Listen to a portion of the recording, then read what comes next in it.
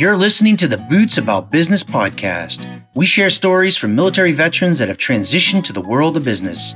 On the show, you'll hear conversations with business leaders, executives, and entrepreneurs that all started their careers wearing boots in the service of the U.S. Armed Forces. This podcast is equal parts about sharing great stories, helping veterans, helping businesses, and fostering a greater understanding of the value veterans can bring to business. Welcome, everybody, to episode number 18 of the Boots About Business podcast. I am your host, Frank Strong, and here with us today is Craig Hatcher. Craig is a veteran of the Navy, and today he's a real estate agent.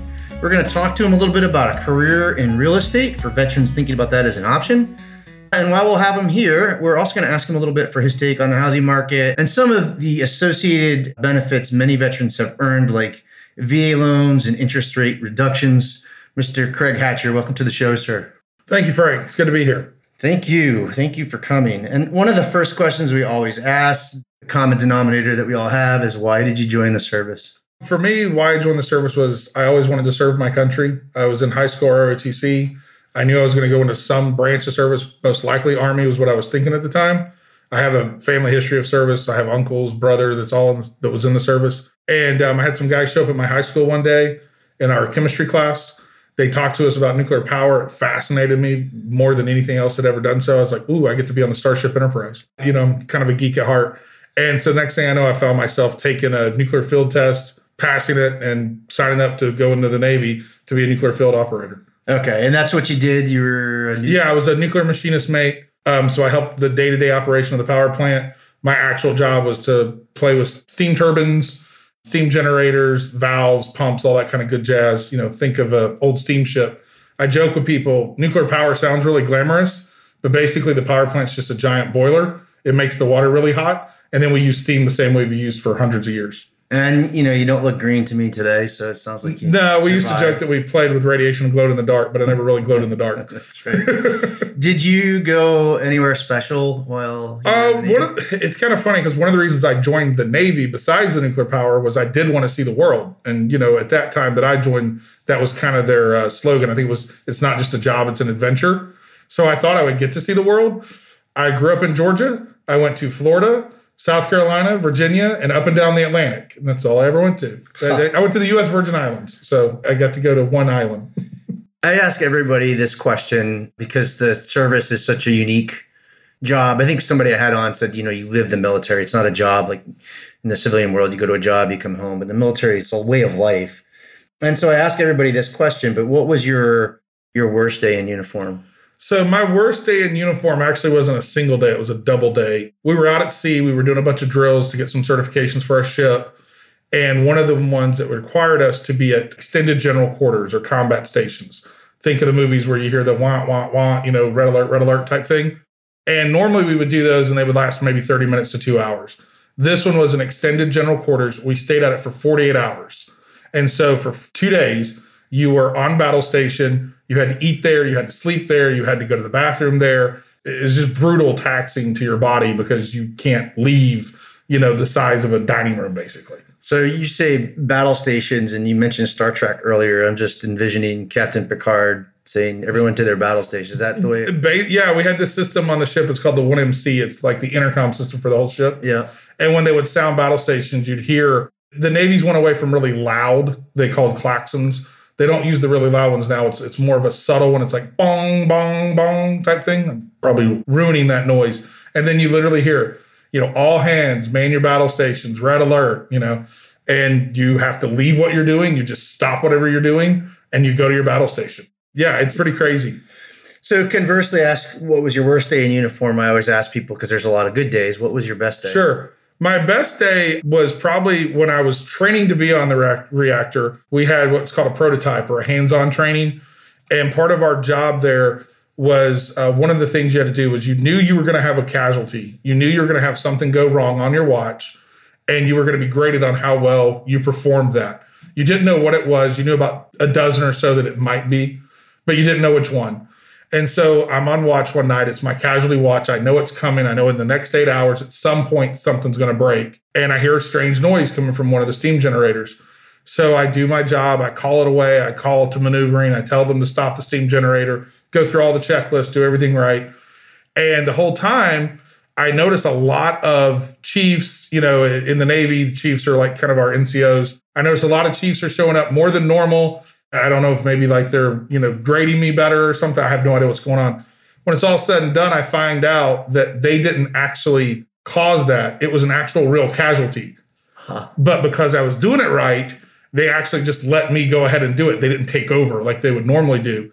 And that was really cool, proud moment, because it's like, wow, I did it well enough that, they felt I could handle it. That was one of the reasons I was awarded a Commanding Officer's Personal Excellence Award at the end of that training. So that was really cool that, to actually get to go through a real casualty and feel that you were able to handle it. Just goes to show you train like you fight. And exactly. At no point did I think it was anything other than a drill. And that's the best way to handle it, because you don't get panicky. You don't get crazy. You just, and I still use that today, that ability to not get freaked out by something. In real estate, a lot of times in a deal, something will happen where, I don't know, a seller will get upset or a buyer will get upset or an inspection will come back poorly.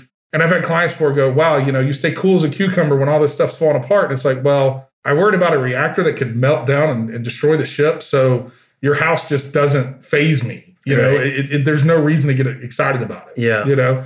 And I think that's definitely a skill that people pick up in the military that can serve them well in the civilian world. That, I know you were in combat.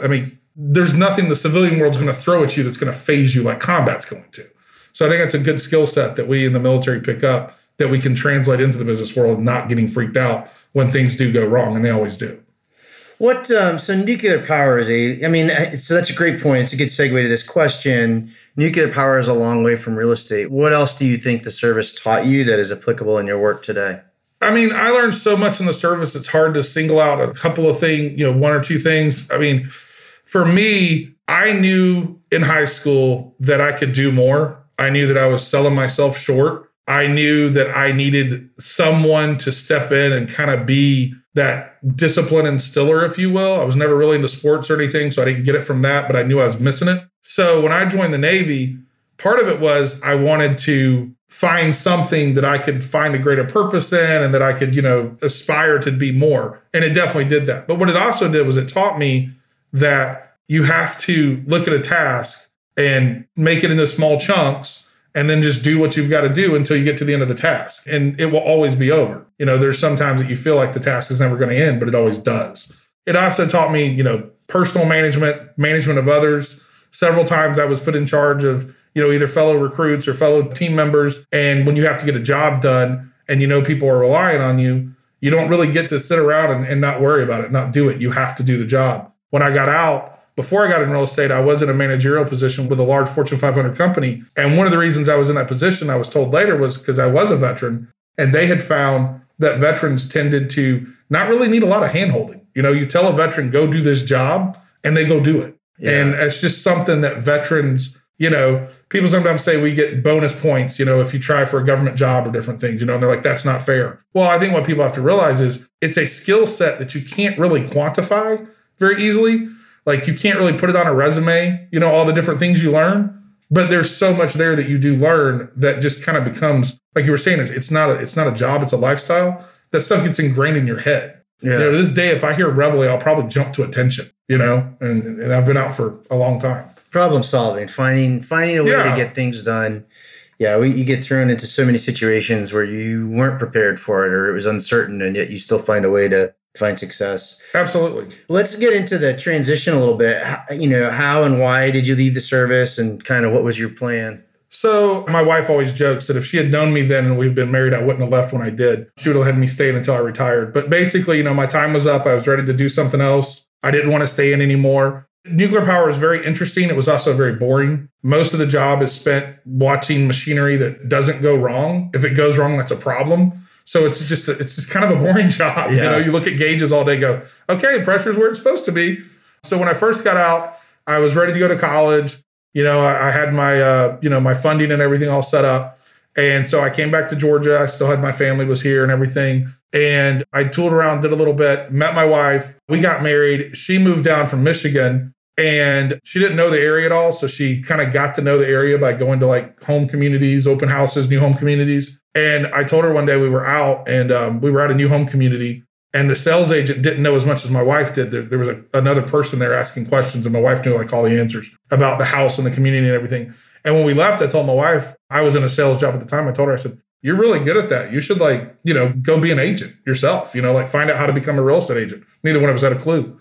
And so she did. And about a year later, I decided to transition over with her, and we've been doing it together ever since. And so you have your own business, and that involves another level of certification, if you will, in the real estate business. And I'm getting after is the difference between an agent and a broker. Sure. And so you're brokers. I wonder if you could tell us, just so that people can understand as a level set, what those are and what the differences are. Sure. So when you meet most real estate agents that you meet, they're an agent. They may be what's called an associate broker, but they're not the broker of their company.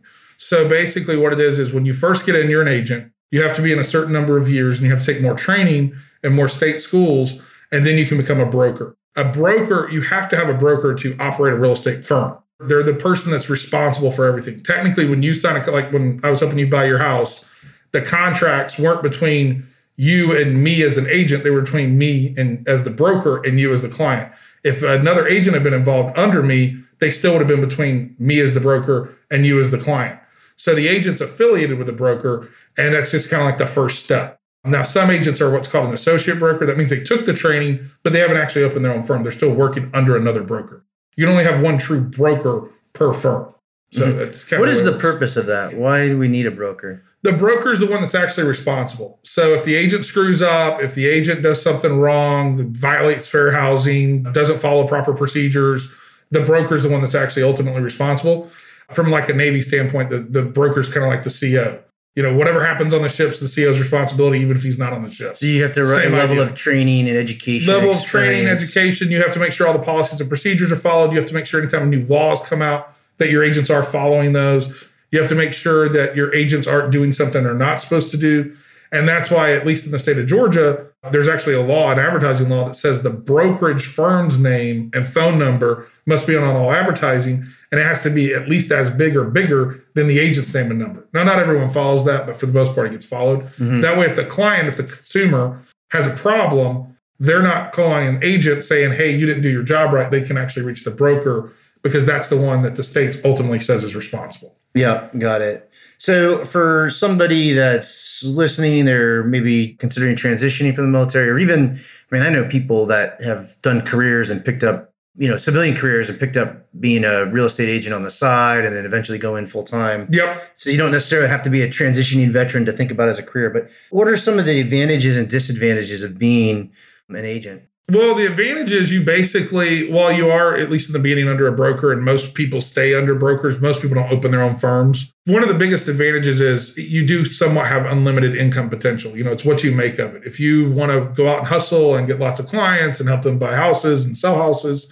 you can make a lot of money. You can be very successful financially. One of the biggest disadvantages that goes with that, the harder you work, the more, you're going to be working. It's not a 9-to-5 job at all. I talk to people all the time and go, oh, well, I heard you can be at part-time. You can if you're maybe with some other folks and you're like in a team, but you can't do it part-time by yourself, especially in our competitive market right now. Homes come on the market and they're literally gone in a day or two if they're a decent house. So you have to be available for your clients. I've got a new client right now, and one of the things they asked me was, well, if I see a house, can I go out today and see it? And I was like, yeah, that's what I do.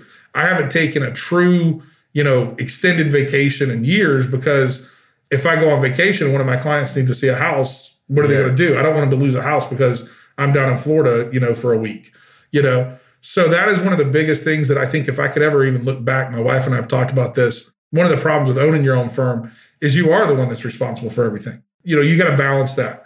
So if someone's thinking about coming into real estate, they need to realize there is a lot of flexibility. There is a lot of income potential. But like anything in life, when there's a lot of reward, there's a lot of risk, and you've got to be willing to dedicate to it. Yeah. Yeah. Anybody that owns their own business, you're on the hook 24/7. Exactly. And it's no different. The biggest difference is you're completely at the behest of other people's schedules, and you don't know what their schedule is going to be.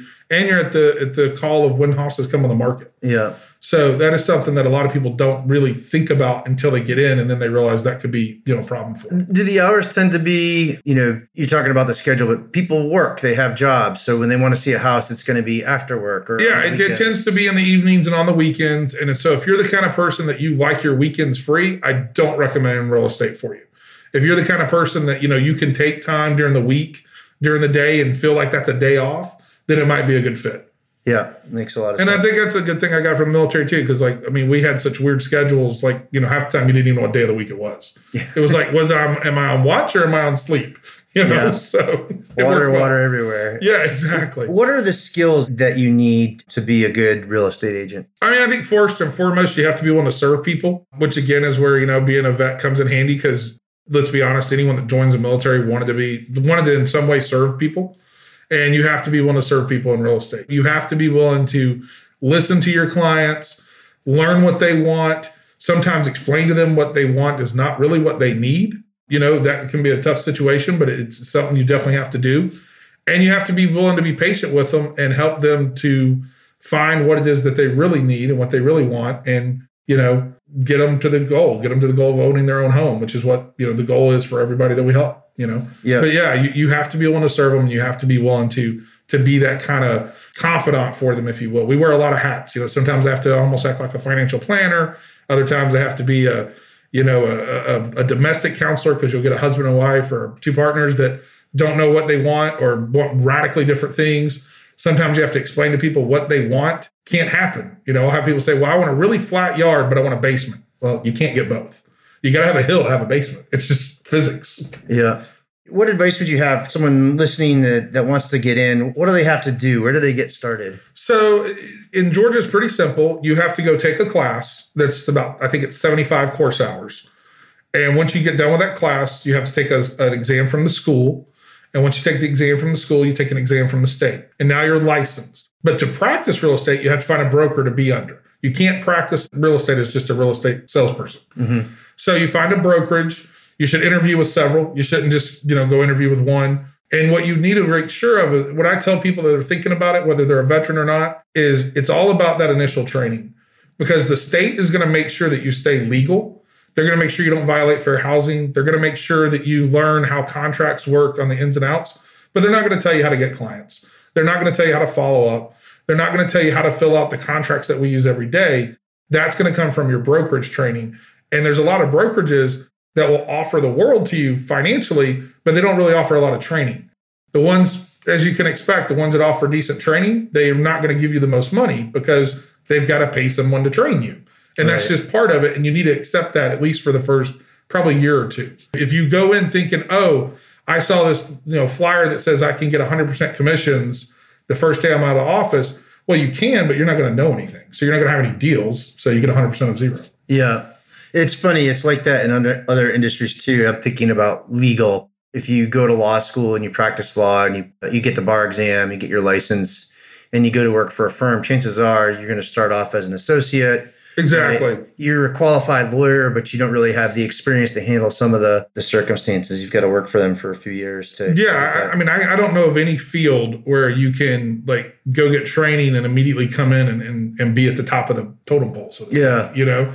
Unfortunately, a lot of times with people that have that entrepreneur mindset, because we're impatient, right? We want to do more. We want to achieve more. We feel like we should be able to just jump in and be at the top. But it doesn't work that way. That's something I think the military does teach you.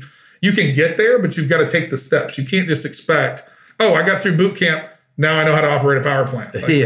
For me, I think I spent more time training than I spent operating the thing. Sure. It's like that in anything you do. If you're in medicine, all kinds of careers. Absolutely. Should someone try to go, what's your take on agencies? If you've got to get some experience, you get your you get your real estate license. They go to work for an agency that's big or small, or what are some things to think about there? So I don't really think it's so much a matter of big or small. I think it's really a matter of what you want to get out of it and what that brokerage is going to do for you. For me, my first brokerage, he's retired now, the broker, but he really didn't accept new agents. My wife was already an experienced agent, so that's why he was willing to take me on, because she knew what she was doing, so she could kind of teach me. But he was more for an experienced agent. There's other firms that really specialize in new agents. I think if you're a new agent, you need to find a firm like that. You need to sit down with them and say, hey, can you show me maybe a sample of what your training looks like?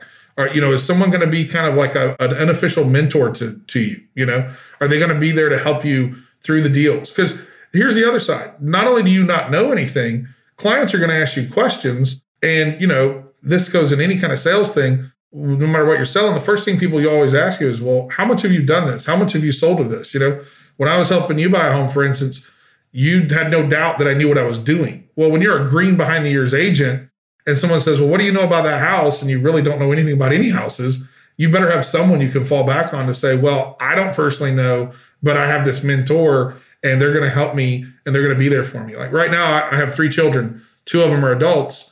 And my son, my oldest, is working in our office, learning all the ins and outs of the back end. But my daughter wants to be more what you call a field agent or an out agent. So she's been shadowing me lately. Well, we've been out with buyers and she does, she knows a lot more now than when she started a few weeks ago. But when she first started, she didn't know anything. Now, the last time we were out with buyers, she was answering their questions. Now, I was there in case she said something wrong, but that's the only way you learn. You got to do, right? Well, you got to find someone that will help you, but will also make sure you're learning what you need to learn to move forward. Yeah, it makes a lot of sense. This is something you learn in the military too. You may not have the answer, but you got to know where to find it. Yeah, you got to know where to find the answer. Absolutely. So we're recording this early December. This will probably run in late December 2020. What's your take on the real estate market now? Is it a good time to buy a home? So I think it is a good time to buy a home. Of course, I'm in sales, so I'm always going to tell you it's a good time to buy a home. But I do think it actually is a good time. Rates are still at historic lows. The biggest problem we're having right now in the real estate market is we don't have any inventory. Our inventory levels in the Atlanta metro area, like the rest of the country, have been low for the last several years. We've never fully recovered from the recession not building. So for basically, 07, 08, 09, 2010, even into 2011, we weren't really building new housing very much. Right. And that lack of inventory has caused more issues. Georgia is still a very highly rated state for people to move to do business in and to have businesses. So that has a huge influx of people. So all those factors together mean we just don't have enough houses. So if you're willing to be a little bit flexible in what you want, you can still get a decent price. We also, when you compare us to other markets around the country, our prices are still relatively low. Like if you look at similar sized cities, Dallas, Fort Worth, Asheville, Charlotte, some of the cities in the Midwest, Cincinnati. Oh, not San Francisco. No, we're way cheaper than but if you look at similar sized cities, our prices are historically much lower and you get much more home here. So it's still a good time to buy because we haven't seen the price increase that some of those cities have seen because we're so big as a metro area. They're like 14 or 15 counties. Yeah. So it is a big region. I bring up San Francisco. We all know like that place in New York, that real estate is. Oh yeah. Their prices are sky high. They're like just insane. But insane. This pandemic has, I guess, accelerated a remote work trend, right? They say, recessions, tragedy, calamity doesn't start trends. It just accelerates those emotions. So remote work has already happened. And out west, a lot of the tech workers are like, well, maybe if I can work from home, sure, maybe I don't need to live in San Francisco. No, and I think we're seeing a fundamental shift in where people want to live. Suburban sales are way up. I have lots of colleagues that have listings in the city. I don't personally have any listings in town right now. I definitely have in the past. I just don't have any right now. And I've talked to several of them, and they've said that the market for in-town properties right now is a little soft. You see a lot of price adjustments in condos and small townhomes, whereas in the suburbs, things are going basically the day they go on the market. Yeah. So there definitely is a transition from the dense urban centers more to the outskirts, if you will. And we have seen a lot of people. I've got some clients right now that work for companies that have decided they can work from home forever. And several of their colleagues have decided to move from California somewhere else. They've decided to move from Georgia somewhere else. These 2 gentlemen both decided to move not out of Georgia because they have family here, but they moved further away from where they were. Yeah. So we are seeing some weird shifts.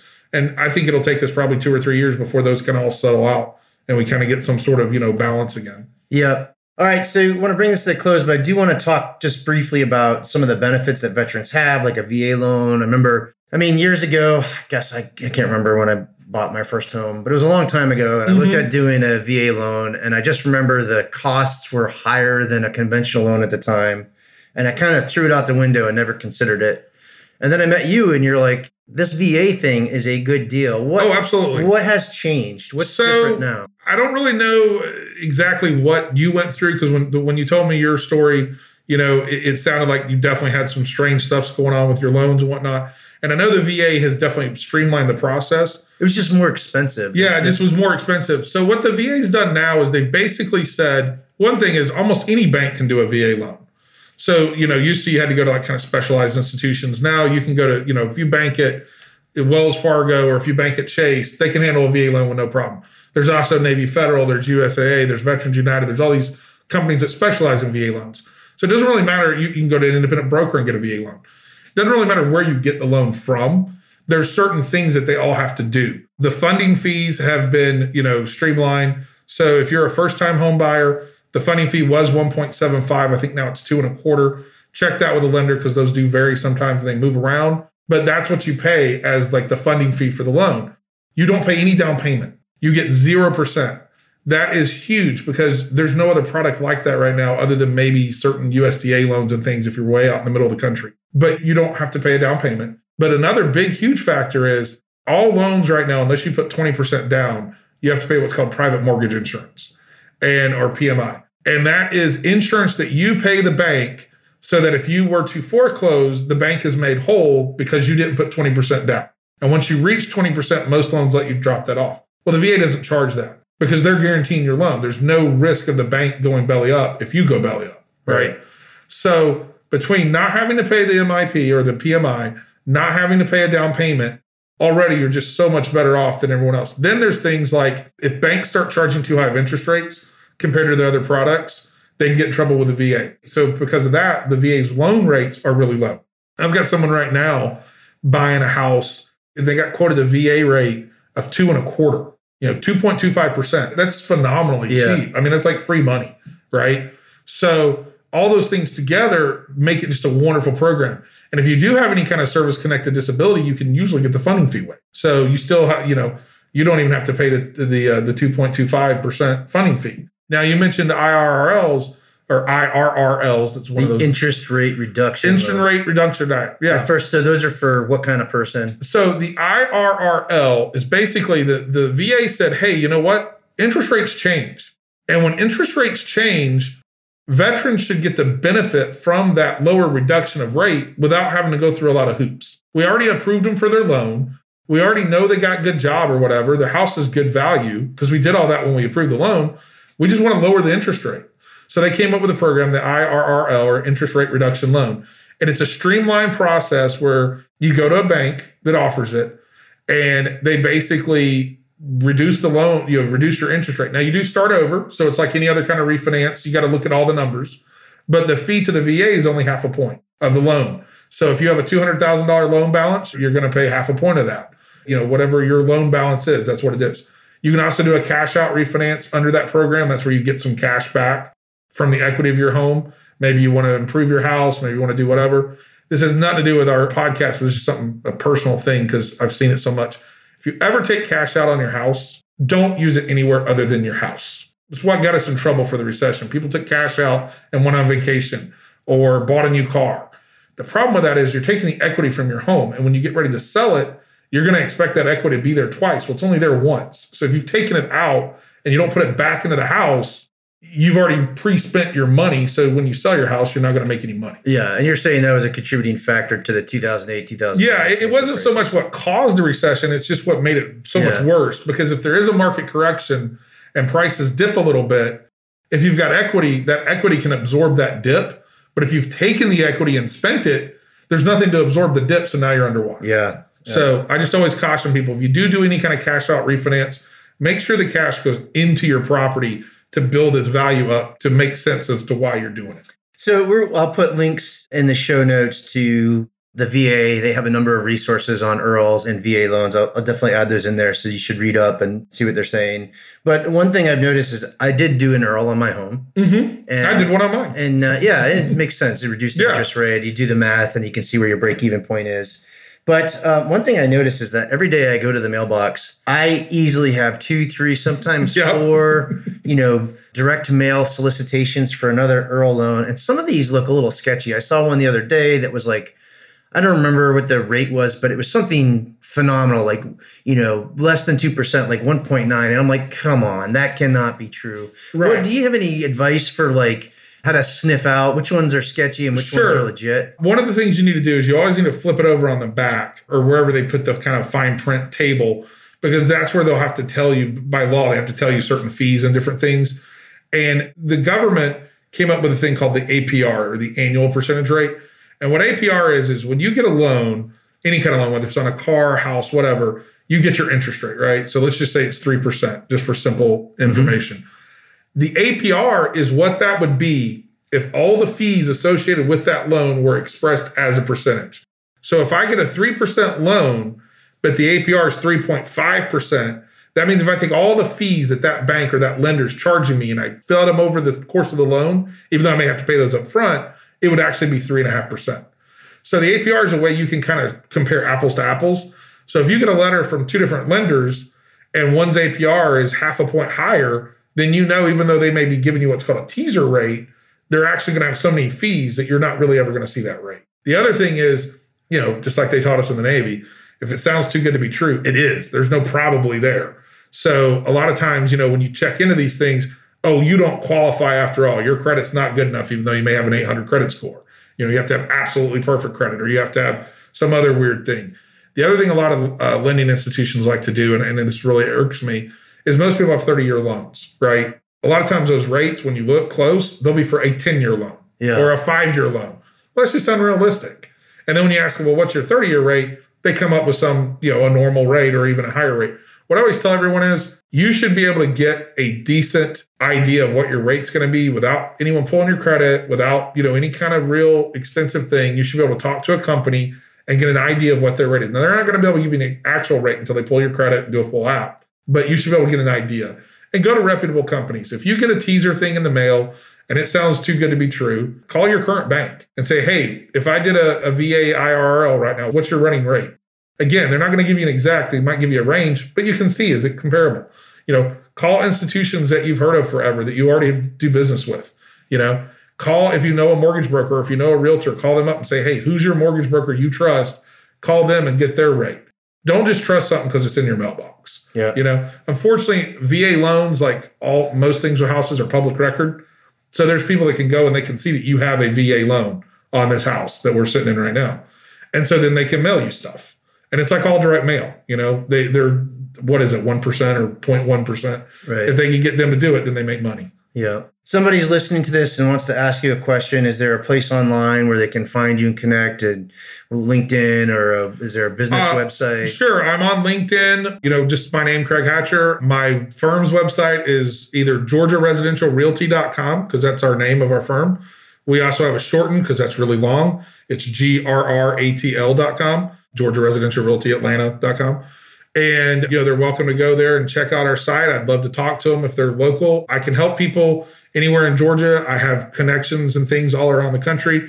One of the things I'm in, which I think is a really good program, is if you are somewhere else and you're looking for an agent, if they're a realtor, there's a realtor certification called Military Relocation Professional.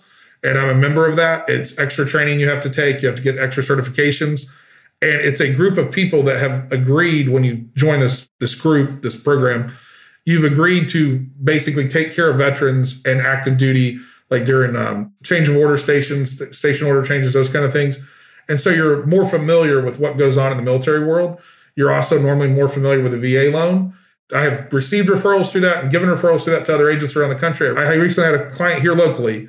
They had some family members in Virginia that were looking for a better agent than what they could find. And I went through the MRP program, got an agent in Virginia, and she took great care of them. They just closed on their house. Yeah. So to be a member of that, you have to basically say, hey, I'm willing to serve veterans and I'm willing to serve people in the armed services. So that's another resource. If you are talking to agents, you can find out if they're a member of that. I'll get a link from you and put that in the show notes. So Craig, thank you so much for your service. Thanks for coming on the show and sharing your experience. And also for all you're doing to spread the word about the VA benefits that many veterans have earned. Absolutely. And if you are a veteran and you haven't used your VA program, especially if you're renting or any kind of non-home ownership, I highly recommend you seek that out, because the program is just phenomenal. I mean, you can't get zero down payment and no mortgage insurance from anybody else. It's literally the best way to buy a house. All right. Thank you. Thank you, sir. Thank you for listening to the Boots About Business podcast. Please know you can subscribe to this podcast wherever you catch your podcasts. And while you are there, won't you leave us a nice review? It'll help the show and in turn help other veterans. Finally, if you know someone that's a veteran in business or is an entrepreneur with a story to share, hit us up using the contact form on the show's website. That's bootsaboutbusiness.com. That's all one word, bootsaboutbusiness.com. Until next time, I am your host, Frank Strong, out here.